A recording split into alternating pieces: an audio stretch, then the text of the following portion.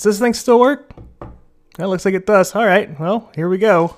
Your eyes do not deceive you, or in this case your ears. The Player Pandemonium audio blog is back. It's been a while since I've done one of these, so I might be a little rusty. I just wanted an update on what's been going on and why it's been so long since I've done one of these. After all, it's been so long, I feel like I owe you guys an explanation.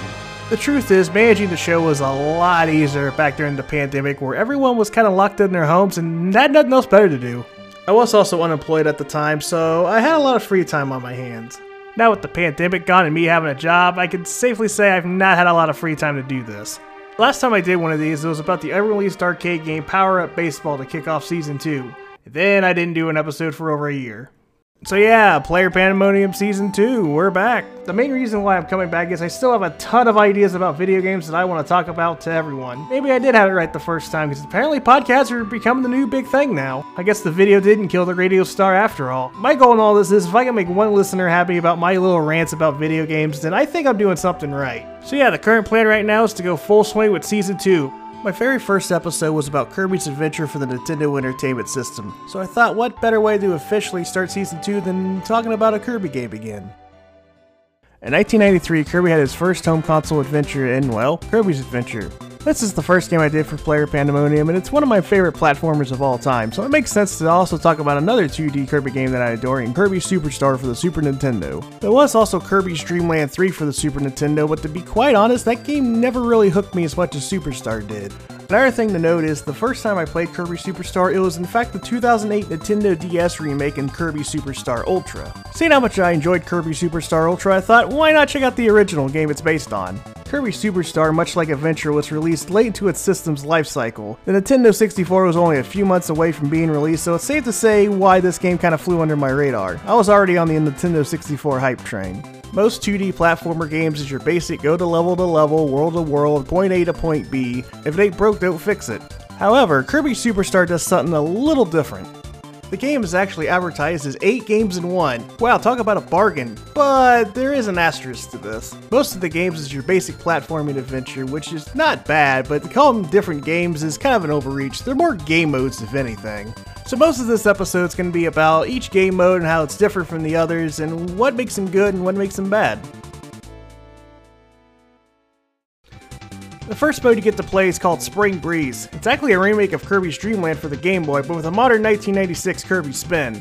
King Dedede, the self-proclaimed king of Dreamland, has stolen all the food in Dreamland, and now it's up to Kirby, our lovable Pink Puff, to get the food back. It is worth to note, since this is kind of a reimagination of Kirby's Dreamland on the Game Boy, that Kirby's Dreamland was kind of made to be a person's first platformer, easy mode if you will. So it only makes sense to have a reimagination of Kirby's Dreamland to be the first mode, just so gamers can kind of get their handle on what Kirby is. When you start this mode, it gives you a menu if you understand the copy ability of Kirby and kind of an understanding what Kirby is. However, it doesn't matter if you pick yes or no, it will show you anyway. Luckily, this cutscene is skippable, but I did find that kind of funny. Spring Breeze does a really good job at introducing players to the game and understanding Kirby how he can copy other enemies' abilities and use their skills against them. All with that lovable Kirby charm that I love so much.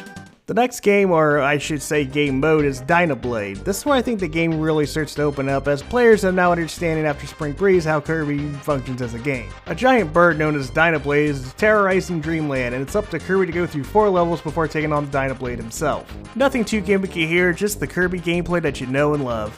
Next up is Gourmet Race. This has Kirby and King Dedede in a race to the finish. Kirby has to beat King Dedede to the finish line, all while picking up food to get a high score and be victorious. It also features one of the most infamous music tracks in all of Kirby, and seeing how good Kirby music is, that's saying something.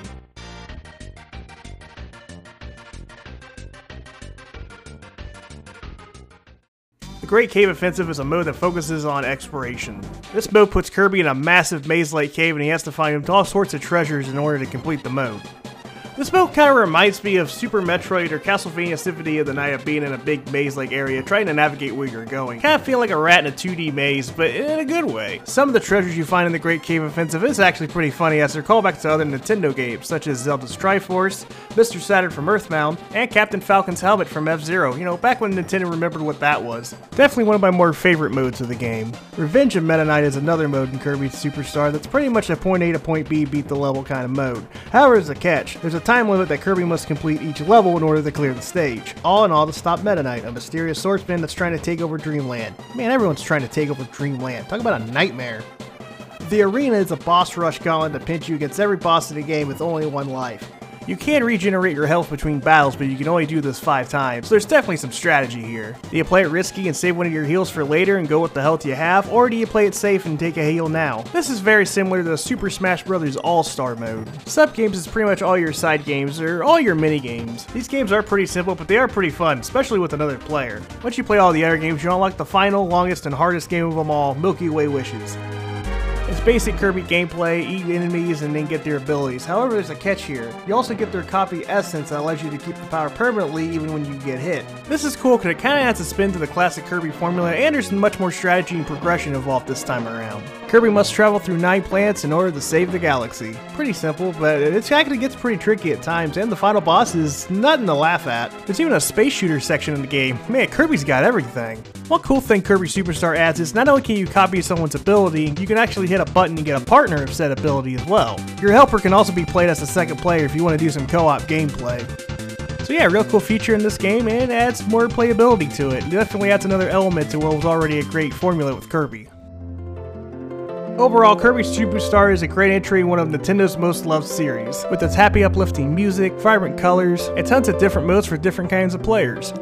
If you're a casual player or just playing a platformer game for the first time, you have Spring Breeze. If you're more into exploration and collecting things, Great Cave Offensive will scratch your itch. And Gourmet Race and Revenge of Meta Knight are absolutely perfect if you're more of the speedrunner kind of player. If you're more of a completionist, Milky Way Wishes in the arena is your mode of choice. Kirby Superstar is like a buffet with a little bit of everything. Just don't let Kirby eat, he'll eat it all. If you've never been big on the Kirby games, then Superstar is not going to change your mind. But if you are big on Kirby games and never played Superstar because it kind of flew under the radar since it was late in the Super Nintendo's era, then yeah, I'd definitely give it a try. Or try its remake in Kirby Superstar Ultra for the Nintendo DS. In the end, there's more than enough to feed a Kirby-sized appetite.